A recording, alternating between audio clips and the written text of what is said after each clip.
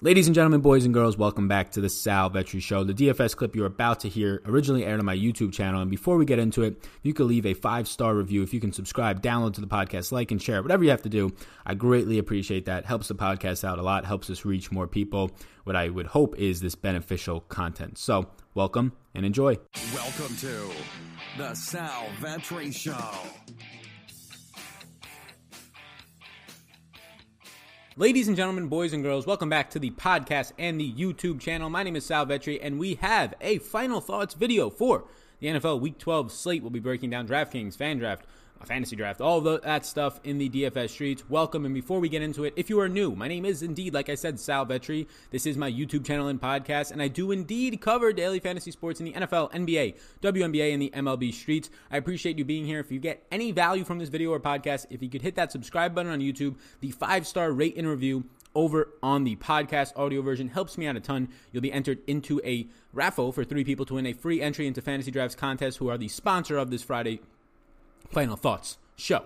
What Fantasy Draft is doing is revolutionizing the way that, you play DFS by not allowing rake, not having the interest, if you want to call it that. And I mentioned on my NBA slate last night, instead of losing money on the NBA slate, I actually had a positive night due to the fact that I pay like a 1% fee in terms of a subscription package, or having no fee if you pay less than $100 a month, instead of playing the 10 to 15% rake and instead of being on the bubble and winning barely in a lot of tournaments and cash games. I ended up, well, that's what happened, but on Draftkings or FanDuel, I would have ended up losing. So you get those big swings in your night, and 10% makes a big difference in terms of the long run, staying alive to have those big binks in tournaments and just have fun playing DFS for a longer amount of time. So check out Fantasy Draft, linked up down below in the description. That is a tracking link. I will not make money directly off your clicks, but if enough people go over there from those clicks, and they do help me out, so if you want to hit them anyways, go ahead. Those clicks do help me out in terms of having sponsors on this channel to be able to do this content for free for all of you. So hit the subscribe button before we get into it. Linked up down below are my social medias. My Instagram account is Sal Vetri, and I do post stories over there for exclusive free content that I will open up, and only Instagram followers will be able to see about it. Some Easter eggs, open up NBA projections, an NFL piece of content, game-by-game notes, something like that, usually 1 or 2 times per week. So that is my Instagram, as well as my Twitter, at Sal Vetri DFS. I drop some informational, I think beneficial nuggets over there, as well as content updates on my Twitter platform. So let's get into this video. Again, exclusive content linked up down below on Patreon if you want more of my content projections, more podcast episodes, more live streams. Those are all over on Patreon. If you are interested, have any questions, you will be, all of them really, answered down below in the Patreon link. So this is a target offense sheet over my shoulder. Let's get into my interest. Our final thoughts. Again, we'll have a closing thoughts podcast Sunday morning to let you know exactly where I am with everything that I'm doing for this weekend. Stack updates. Obviously, there'll be some injuries that we have to account for come the weekend. All these notes are really not too important. I have game-by-game notes. Those are just early week notes if you're looking on the YouTube version. So let me blow this up a little bit more. Quarterback interest. There's not a ton that stand out all that much. And if you just look at the slate, there's not a lot of high totals. A lot of games in the 30s, low 40s. You have a couple games breaking free, and really those are the ones that I have interest in quarterbacks for the most part, and the rest of them are just default for really there not being that many great quarterbacks on the slate due to a lot of good quarterbacks. You have the Packers and 49ers game being flexed to the night game. You have some great quarterbacks on bye. Monday Night Football game as well with some of the better quarterbacks that we've been rostering. So yeah, even on Thursday night, you have Deshaun Watson over there. So it's really difficult to have a nice slate when you don't have that many great offenses. And in general, this is probably the worst week of the NFL in terms of just having disgusting actual matchups, which leads to usually grosser and lower scoring fantasy outputs. But we shall see. So starting off with Matt Ryan against Tampa Bay. It's just a nice spot. Every single matchup for Matt Ryan's receivers are going to be a positive here, whether it's Julio Jones against Carlton Davis, the best cornerback for Tampa Bay this year, who's hovering around the 100 passer rating himself. Julio Jones should be no match, or Carlton Davis should be no match for Julio Jones. You'll have Calvin Ridley on the opposite side. You'll have Russell Gage in the slot in a very beneficial matchup for his own right, where they're rotating through KZ and Sheffield, Kendall Sheffield and DeMonte KZ rotating into the slot. Either way, both have been pretty atrocious. And you're looking at a Matt Ryan offense that has not had to throw the ball all that much the last 2 weeks because they've been leading by 2 to 3 scores the primary parts, and they've been leading the entire games for the last 2 weeks. So a guy like Russell Gage, who's only seeing 17 targets, and I say only with an asterisk. I mean, if you're averaging about 6 targets per week over the last 3 games, filling in for Mohamed Sanu, just imagine when your team actually has to throw the ball those 40-plus times that Matt Ryan usually does when the game is competitive and or they are trailing. They're 4-point favorites here, but more times than not, this game should not be a blowout like the last 2 divisional matchups, but hey, maybe it could be. I don't expect another wonky performance here for this team to get up ahead. Their defense has looked good, but once again, their defense, at least in the secondary, even if the pass rush keeps up, is still pretty shaky. Pass rush will always improve your secondary, but still a bad secondary unit with a lot of bad players back there.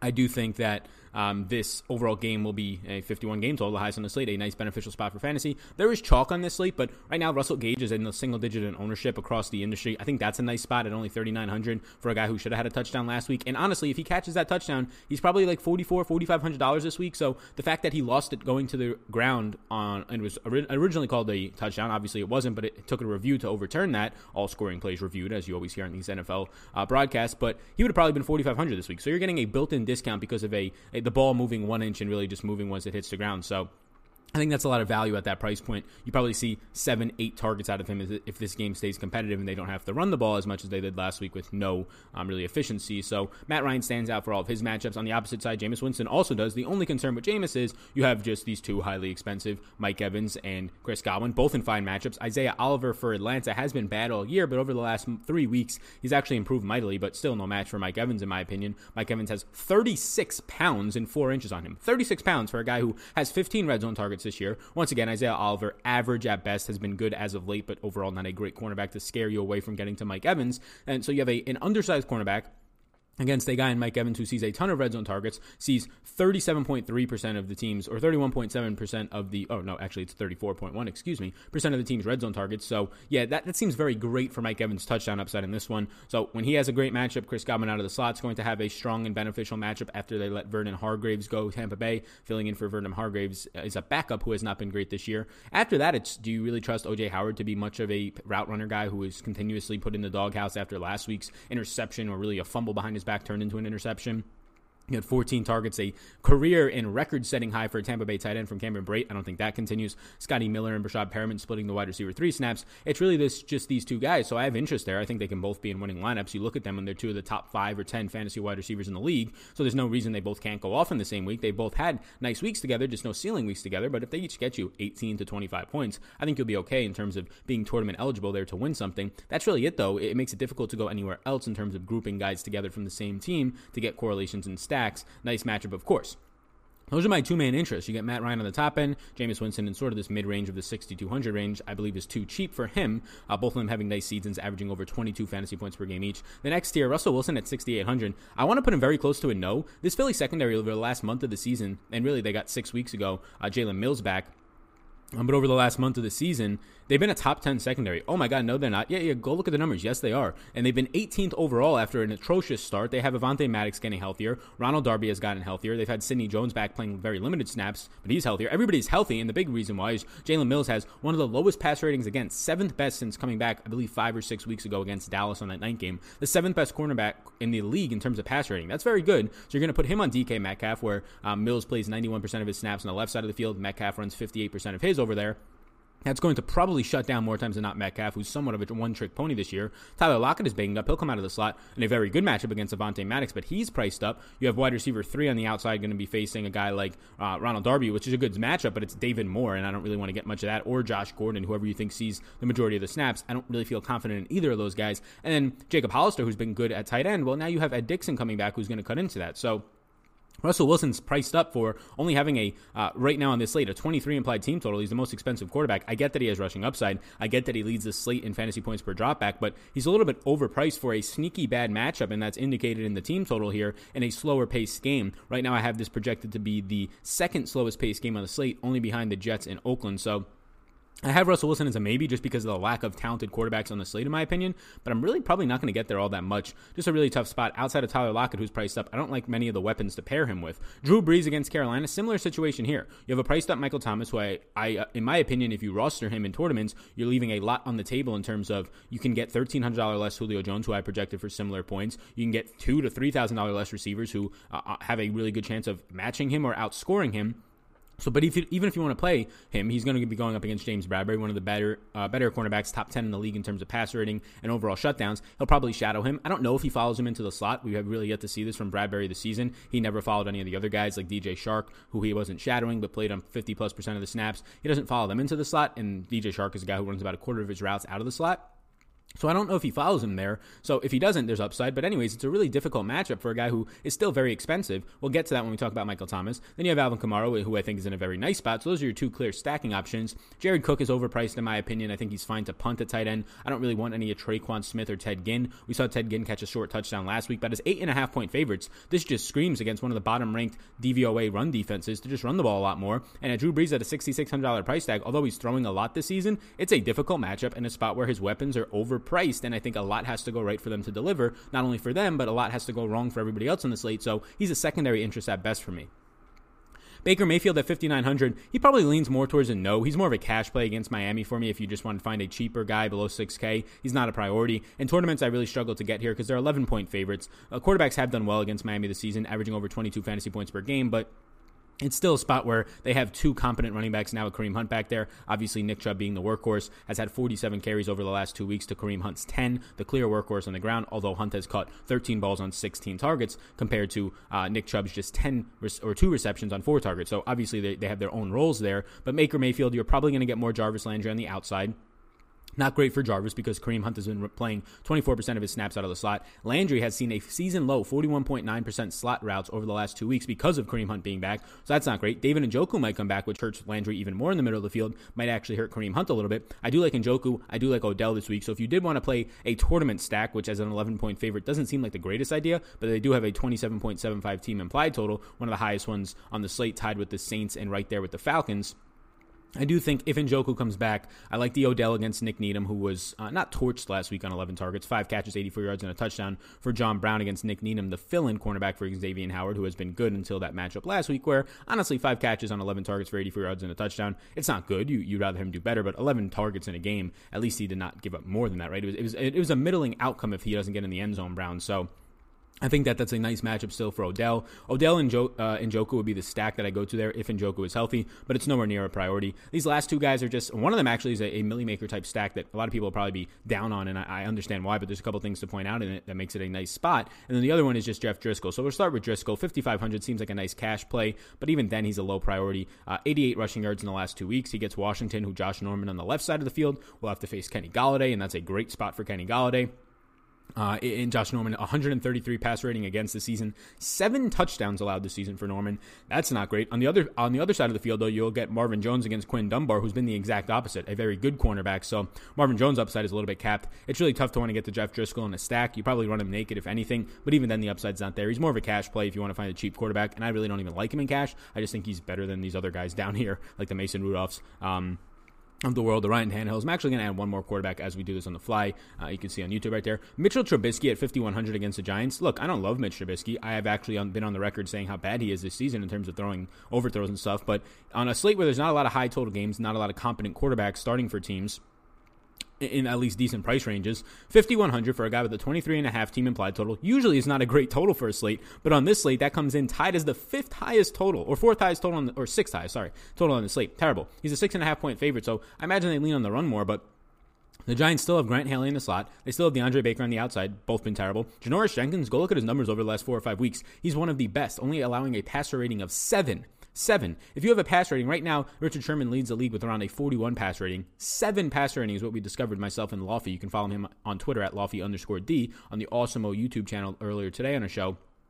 Absolutely unreal. I knew he was doing good. I didn't know he was doing that great. But you get Trubisky here who, look, his weapons are going to have a nice time. Allen Robinson against Janoris Jenkins. Jenkins has been better, but Robinson will move into the slot a lot. Taylor Gabriel has been playing huge snaps and running huge routes, and now he gets one of the worst cornerbacks in the league, bottom 5 so far this season in yards allowed and receptions and pass rating against in DeAndre Baker. And one of the worst slot cornerbacks in the league will go up against Anthony Miller. I don't think you see a ton of Anthony Miller this week since they are projected to be leading this game, but there is a sneaky stack option here in Millie Makers of a Allen Robinson, Mitchell Robinson plus Taylor Gabriel or Anthony Miller. I don't love it, but again, if you're trying to win a Millie Maker, it's one that kind of stands out to me as lower owned, cheaper, and some upside to it because of the matchup. Giants rank 30th in coverage, 26th in pass rush, or 28th in pass rush, so obviously bottom 5 in the league at generating pressure and covering receivers, so that's a little bit upside if you're looking for a decent stack. Nick Foles is the last stack here. No Malcolm Butler on IR. LaShawn Sims is filling in, and we'll probably have to guard Chris Conley, who is going to be in a fantastic spot as a lower owned and lower price wide receiver. You get DJ Shark, still decent price, no ownership on him against Adoree Jackson, who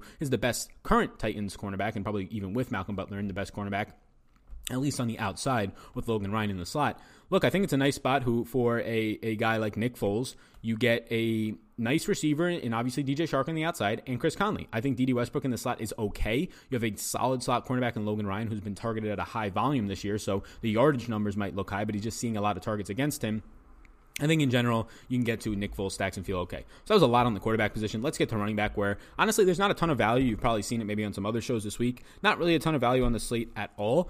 So with that being said, you're going to have just limited options across the board. I don't want to be jamming in dirt cheap or terrible value just for the sake of it. So getting to running back, McCaffrey, once again, he's lower owned. He's less than 10% owned. I'm going to have at least double that, maybe triple, maybe 4 times that.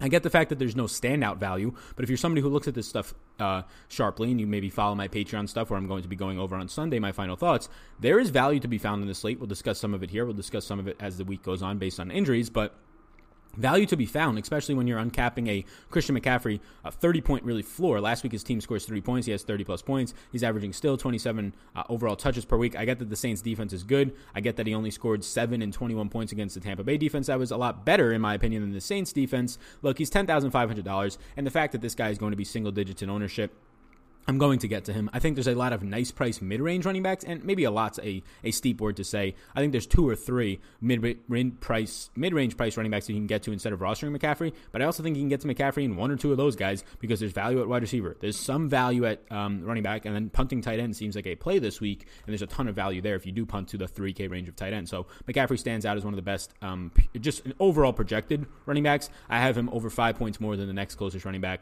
on my board for projections. You can get those over on my Patreon. Alvin Kamara would be that next guy against Carolina. Again, really nice spot for Kamara. Look, I'm projecting this guy to see 14 rush attempts, and in his career, when he plays about 65% of the snaps, and this is the highest team total tied with right now the Falcons on the slate, and another team, he's tied with the Falcons and Cleveland on the slate against Miami. Highest team total, a guy that I'm going to project for 14 rush attempts and 4 to 5 receptions, 4.5, because when he plays 65% of the snaps, that's on average what he sees. And right there, you're getting 18 and a half about on average touches for Alvin Kamara in this game. So let's just say 18 to 20 on average. That's really nice. You can't pass that up at 8,200 in this smash spot of a matchup, in my opinion, or at least you can't overlook it. The ownership seems okay on him. Le'Veon Bell has seen 67 touches total in the last 3 games. 67. I get that the snaps were down last week, but he still saw 20 touches after talking to his head coach and saying, hey, I want to touch the ball a little bit more than I have been. Again, these notes don't really matter here. These have changed since my early look on Tuesday, so we'll close that to get some of these spreads up. But he said, hey, I want to play a little bit more. Now they're 3-point underdogs against Oakland, who will give up points to the running back position. Really, in a game that is slow pace, it's not fantastic, but he's $6,400. Like, I think Le'Veon Bell is probably easily, at a minimum, $400 to $500 on their price, and probably you can argue with me on this slate $1,000.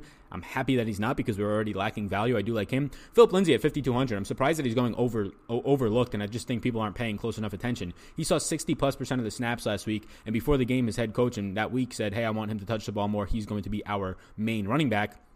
And for the first time all year, you got Royce Freeman, when healthy, playing less than 40% of the snaps in the 30% range. So he outtouched him 18-9 last week, and now he's at a 6-week low in price at $5,200 for Philip Lindsay. He's dirt cheap against a Buffalo team that struggles defending the run on the inside. He has a terrible team total because his quarterback's Brandon Allen at 16.75 team total. Game total is not great. The pace is slower in this one. He's a 4-point underdog, but this is a $5,200 running back on a slate where we're lacking value. He might be one of the best, if not the best, value running back on the board, and he's in the 5K range. That's how bad the value is in this slate, in my opinion. So, yeah, Philip Lindsay is a guy that I'm fine getting to. You probably get 3 to 4 receptions out of him on an average day here if he's going to see that many snaps. You probably get around 15, 16 rush attempts out of him if he's going to see that many snaps. So you're telling me Philip Lindsay is going to touch the ball 18 times with a couple of receptions at $5,200 and no ownership, and there's upside for more now that his quarterback or his coach wants to play him more? Yeah, I do like that upside there for sure. Now, those are my 4 yeses. You can see not a ton of interest overall. I got some maybes on this slate, though. Ezekiel Elliott, $7,500. I don't love it. He's a 6-point underdog going into New England. His team only has a 20 implied team total. It's the fastest projected game on the slate, this Dallas and New England for me. The last game on the main slate at 4 o'clock in New England.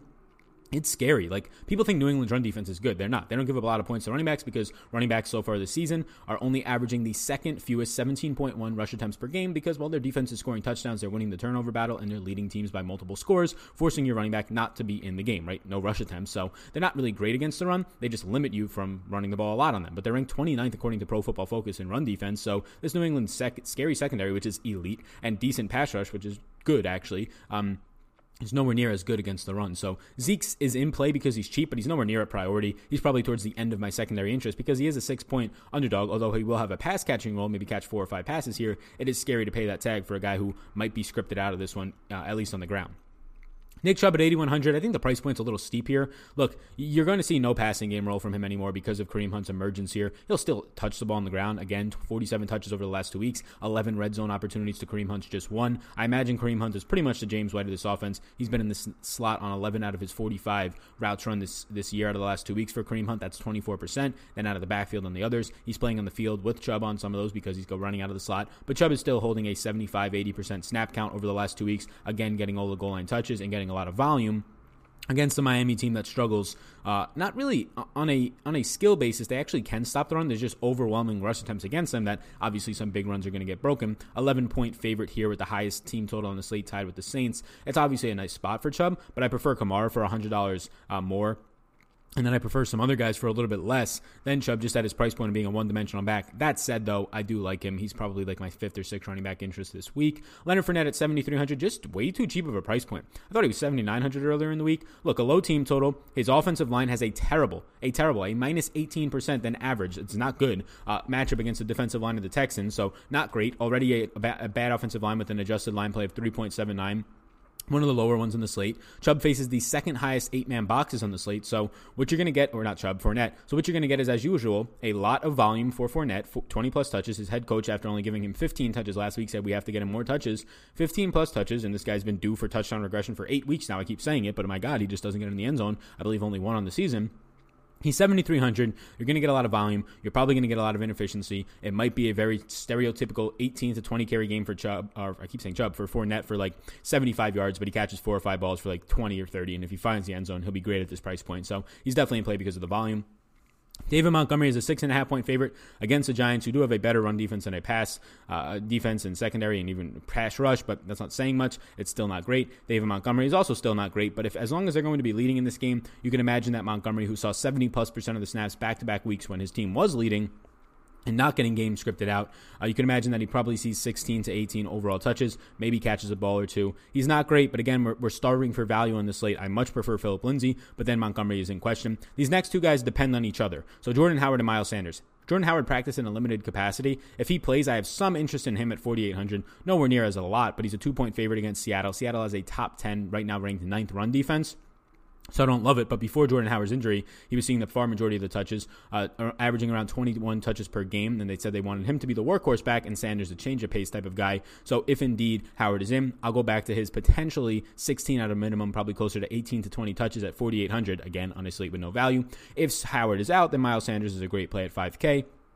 Relative to the slate as a favorite in this one. Once again, a 2-point favorite against Seattle. And he ran 37 routes last week as a running back out of the backfield, playing 85% of the snaps. Just wasn't utilized that great in terms of getting him the ball. Only 4 second-half touches. So Sanders is a guy that I would get to if Howard is out only. James White, look, I'm like the stereotypical or the person who screams out James White is just a really overpriced slot wide receiver who sees passes at the line of scrimmage. And he is. But if there was ever a week for him to see those 8 to 10 receptions, which then if he has 8 receptions for 70 yards, it's a good play. And if he gets in the end zone, it's a smash play. It would be this week. Him and Ben Watson should benefit the most from no Mohamed Sanu. Philip Dorsett still in the concussion protocol. Their wide receivers are probably going to be N'Keal Harry, who has only played 1 game because of injury, the rookie, on the left side against Byron Jones. Not a good matchup. They probably put Jacoby Myers in the slot if Dorsett misses and push Julian Edelman to the outside, which is worse for Julian Edelman. Jacoby Myers in the slot against Jordan Lewis is a terrible matchup for Jacoby Myers, and Edelman on the outside against Awuzie, the Cowboys' second outside cornerback opposite Byron Jones, has been average at best this season, so a really good matchup for Edelman still. Just him being on the outside is nowhere near being as in the slot, where it's a much more beneficial matchup for your catch percentage, your PPR, and your upside overall for a guy like Edelman. So you might get a lot more upside out of, you should, James White out of the backfield and Ben Watson. So White at 5,300 is in play for me. Nobody else stands out. I can't imagine that people are still at 15% ownership projected right now. People really want to play Brian Hill at an more expensive price point in a spot where, sure, he's still a favorite against the most daunting run defense in the league. Yeah, you guys are all donkeys once again if you're going to roster Brian Hill this week. It's absolutely abysmal. I can't believe people were doing it last week at a 40% clip. Now people want to do it at almost a 20% clip once again. Crazy. I don't have much interest in Chris Carson at 6,700 against the Eagles. Run defense continues to be solid. He's an underdog here, and he's at high ownership. It's just not a spot that I really feel the need to get there for Chris Carson overall. These other guys really not standing out either. Kalen Ballage, no thank you. Wide receiver We'll go through wide receiver now. Julio Jones stands out as the highest home wide receiver and my favorite wide receiver on the board. I have him over Michael Thomas right now. Some other guys, he's only 2 projected points behind Michael Thomas for $1,300 less and similar ownership. Give me Julio Jones against Carlton Davis. I don't really have to say too much about it. He's the clear stacking option at 8K with Matt Ryan. If you can afford it, get to it. Mike Evans, Chris Godwin up next for Tampa. I already talked about them. Obviously, I have interest if I have interest in Jameis. Seems like every week I have interest in Jameis and these guys. It's crazy where their pricing is now. They were in the 6K range, both of them, for a time being. Now I get them both in the 7K range for a couple weeks. But again, they're both averaging over 20 points per week. On this slate, outside of Michael Thomas, nobody has more points per game than Mike Evans. Nobody has more points per game right after that than Chris Godwin. They're number 2 and number 3 on this slate in fantasy points per game, only behind Michael Thomas. They're absolute studs, and I would be fine getting to both of them in a lineup in the fastest paced game on the slate. Odell against Nick Needham. Again, Needham gave up 5 receptions for 84 yards and a touchdown to John Brown last week. Odell has continued to be peppered with targets at 7K and right now middling to below average ownership. I'm fine with it. Allen Robinson against the Giants will be moved into the slot against Grant Haley some. Probably get a lot of Janoris Jenkins at 6,500. It's not a slam dunk play with Mitch Trubisky, and honestly, I'd rather have Chase Daniels back there throwing to Robinson, who threw to him 16 times so far this year and 29 times dating back to last year. And still a spot where Robinson is in play. I really like Russell Gage. 90 routes run in the last 3 games since taking over for Sanu. 17 targets, 13 receptions. Obviously had the drop touchdown last week. But again, if he cashes that touchdown last week, this week in the slot, he probably ends up seeing a $4,400 or $4,500, at least a $4,200 price tag. So you're getting a built-in price discount of $3,900 only because he drops a touchdown. He's not going to do that as an NFL wide receiver that often. Playing the Mohamed Sanu role at a discounted price point. He's only 6% owned as I'm seeing right now. I do like Russell Gage. Those are my yeses. They obviously all mainly stem from one game. Julio, Mike Evans, Chris Godwin, Odell, Allen Robinson, Russell Gage. Now my maybes, it's a long list of them, and I like a lot of them, just not as much as those top tier guys. As of right now, again, shooting this at the end of the day on Thursday, Friday morning early. So Michael Thomas, here's the spiel on Michael Thomas. Ready? You want to play him in cash? Okay, I think it's not worth it. You want to play him in tournaments? Okay, I think it's not worth it. Why is it not worth it? Well, he's $9,300, and Julio is $1,300 cheaper, and I haven't projected very closely. But here's the main reason why. Ready? Michael Thomas is probably, if he has a good week, I've been projected for around 25.5 fantasy points. And that's about what he's averaging on the year. It's just a coincidence that was that. It's not always, that's not just the projection that he has all year. It's not my projections. It just happens to be 25.6 to be exact. So what you get out of Michael Thomas is, clear my throat to make this statement, a guy who can score you 28 to 30 fantasy points and maybe on average scores around that 25 mark. Okay, well, there's about 20 other guys on this slate at wide receiver, if not more, that I think can score 20 to 25 to 30 fantasy points this week. And you might be saying, no, you're crazy, Sal. There's not 20 guys who can score 20 to 30, 25 fantasy points. Yes, there is. Just start going down the list at wide receiver. Obviously, all the guys above 7K can, and right there's like 6 or 7. There's a ton of guys in the 6K range that can score, 120 yards and a touchdown on 6 receptions. That gives you the mid-20s in fantasy points with the bonus of 100 yards on Draftkings. There's guys in the 5K range that can do it. There's the Devontae Parkers that literally were doing it last week, right?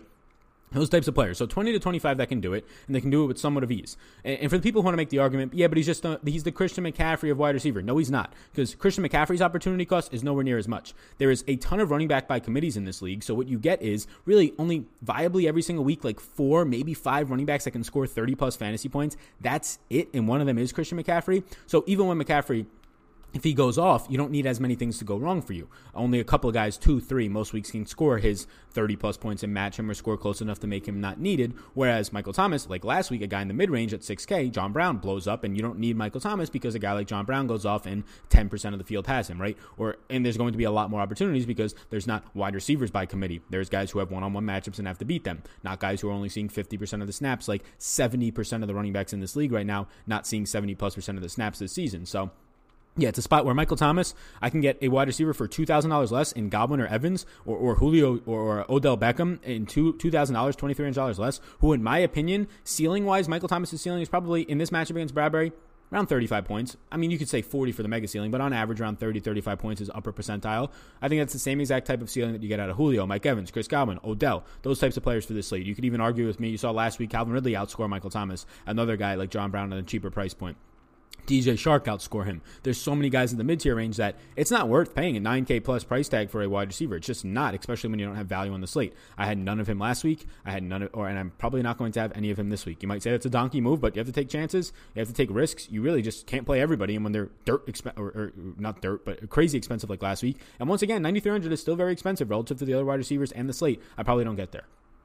Tyler Lockett is still dealing with an injury, seems to be suiting up. Will have a very good matchup in the slot against Avonte Maddox. I think he's fine if you want to play him. He's just expensive. He's more expensive than really everybody except Julio Jones and Michael Thomas on this slate. I think it's probably close to being right. He should be somewhere around the price point of Evans and Godwin, which he is. So I think 72, 73 is probably a better tag on him. You might be overpaying for a guy who's coming off an injury and a slower pace game. Again, the third slowest pace game on the slate, but I think he's fine. Calvin Ridley, his price tag is up. I prefer Julio for more expensive, and I prefer Russell Gage for a lot cheaper and lower ownership. But really at 6,500, another really good matchup on the outside against Tampa. Kenny Golladay, I think he's a sneaky play, only 1% owned right now. Look, I don't trust Jeff Driscoll, but I think I trust him enough to get his wide receivers the ball. 2 weeks ago, you had a crazy touchdown catch for Kenny Golladay on a push-off. Last week, Marvin Jones has 2 touchdowns. Jeff Driscoll keeps the drives alive with his legs. It's on a spot that I think is a smash spot. If I get 5% of him, 10% at most, I think it's an okay leverage spot. DJ Shark against Adore Jackson and LaShawn Sims on the outside, primarily probably Adore Jackson for 65 to 70+% of that game. Another nice spot, especially since I mentioned some interest in stacking Nick Foles on a lower end here. Golden Tate, the only guy for the Giants that I want. Sterling Shepard likely to return, which hurts Darius Slayton's overall upside. Shepard on the outside still isn't a great play. If there's no Evan Ingram as it's trending that way, Golden Tate once again in the middle of the field in the slot against Buster Skrine is a good matchup. Skrine has been good this year, but he's also faced Geronimo Allison, Trey Quinn, Danny Amendola. He's terrible. Austin Carr for the Saints. These terrible slot wide receivers. Golden Tate would be the best one he's faced so far this year. James Washington and or Deontay Johnson. It seems like Juju's going to miss. Deontay Johnson practiced it limited last night or yesterday in practice on Thursday and Wednesday, so keep an eye on this. I prefer Deontay Johnson if he starts, but they're both at 5,100 for Johnson, 5,000 for Washington or James Washington against the Bengals. Neither of them are priorities, but they're appropriately priced guys in really good spots at wide receiver. Taylor Gabriel against DeAndre Baker for most of the game at 4,200. I think he's in a nice spot. I don't have Chris Conley on this list, but he's also 4,100 in a nice spot of his own on the outside as well against LaShawn Sims. N'Keal Harry, Isaiah McKenzie, and Tim Patrick are the below, really the dirt cheap guys that I think have some upside. N'Keal Harry at 3,300, it's not great, but you would hope that a nice offense and a nicely coached offense with Tom Brady at the helm can get him the ball with no Mohamed Sanu and probably no Philip Dorsett dealing with the concussion still. But that being said, you'll probably see a lot of Byron Jones, which is a brutal spot for a rookie. Isaiah McKenzie is not a high upside player, but he will not have to face Chris Harris Jr. as John Brown will, so he'll have a better matchup at 3,200, more of a Millie Maker type play. And Tim Patrick, $3,000 flat, caught 4 balls for 77 yards. And no touchdowns on 8 targets last week, played 70+% of the snaps. Now will not have to face Tre'Davious White as his counterpart, second year pro at this point, sophomore campaign for Cortland Sutton will have to face Tre'Davious White. Flat min for Tim Patrick. It's a punt type of a play on a slate where we're lacking value. I think it's okay. Julian Edelman became a no for me because as of right now, if you get no Philip Dorsett, I won't have as much interest in Edelman. And this seems odd, but if Philip Dorsett is in, I have more interest because then you'll have Julian Edelman going to the outside more, which limits his upside at his price point, in my opinion. If Dorsett is in, Dorsett will be on the outside with N'Keal Henry. And then you'll get, or N'Keal Harry, and then you'll get Edelman in the slot more, which is a tougher matchup against Jordan Lewis. So either way, I don't really have much interest at the price point, but it's better if he's in the slot. Leads the league in red zone targets at 18. Other guys that I'll break through, Amari Cooper against the second best only to Richard Sherman in terms of pass rating allowed this season is Stephon Gilmore. I don't want that. DJ Moore against Marshawn Lattimore. If he returns, I don't really want all of that. Jarvis Landry, my concerns are that he'll play more on the outside like he has the last 2 weeks because of Kareem Hunt's emergence in the slot, as well as David Njoku's potential return. At a steep price point, I probably want 0% Landry, even though he's 10% owned right now. DK Metcalf on the outside against a returned and rejuvenated Eagles secondary because of Jalen Mills. He'll face Mills, not a good spot. So Crowder, people want to keep telling me Crowder's fantastic. He's overpriced. He's at a career high price point ever on DraftKings, 6,200. His matchup is okay coming in the slot against LaMarcus Joyner. It's actually beneficial, but now he has to score touchdowns, and he has the last 3 weeks. But if you want to bet me right now that Jamison Crowder will score a touchdown this week and every week for the remainder of the year, then I'll take that bet. I'll put as much money as you want every single week for the rest of the year. If you want to bet that he'll score a touchdown, I've decided that says no. I'll make that bet right now. So one of these weeks he's not going to do it, and if you're paying top dollar for Jamison Crowder's 5-catch, 45, 50-yard day with no touchdown, yeah, you're going to land flat on your face. So 3 straight weeks of a touchdown. It does not seem like he's going to continue this streak for the rest of the year. I'd say this week is the week that it probably ends. If for some reason Juju does play, I do have interest in Juju at $6,000 flat, but it seems like he's leaning towards not playing. No other interest. Tyrell Williams is going to have a nice matchup against Darrell Roberts, but he just does not get enough volume. He's a nice GPP dart throw. Curtis Samuel, I think, is a very bad fantasy receiver who sees 3 to 4 receptions a week, and if it's not a deep touchdown, similar to guys like Tyrell Williams, it's kind of boom or bust, and he really does not have as much boom upside in this offense with Kyle Allen leading it this season. Darius Slayton loses a lot of volume because of Sterling Shepard's return, but he'll still have a nice matchup on the outside overall. He won't get Prince Amukamara, who will be on Sterling Shepard. He'll have a nice matchup as the secondary cornerback will be on him, but still not enough volume now for me. I don't want anything attached to Cincinnati's offense, even at a nice price point for Tyler Boyd. You're lucky. 3.8 yards per attempt for Ryan Finley last week is just atrocious. Robbie Anderson, not the week that I want to get to him. His role in this offense has really been hurt. You have Jamison Crowder emerging as Darnold's favorite target, as many slot receivers have for Darnold and Adam Gase in both of their tenures, even dating back to college for Darnold, where he had Juju Smith-Schuster. But now you have a spot where Le'Veon Bell's reemergence in the offense. Ryan Griffin's been used heavily in this offense. And even Demaryius Thomas has been used more than Robbie Anderson. So, yeah, Anderson's overall upside, even as the price point stays in the 4K range, is not there for me. I think Devontae Parker is at least worth a mention.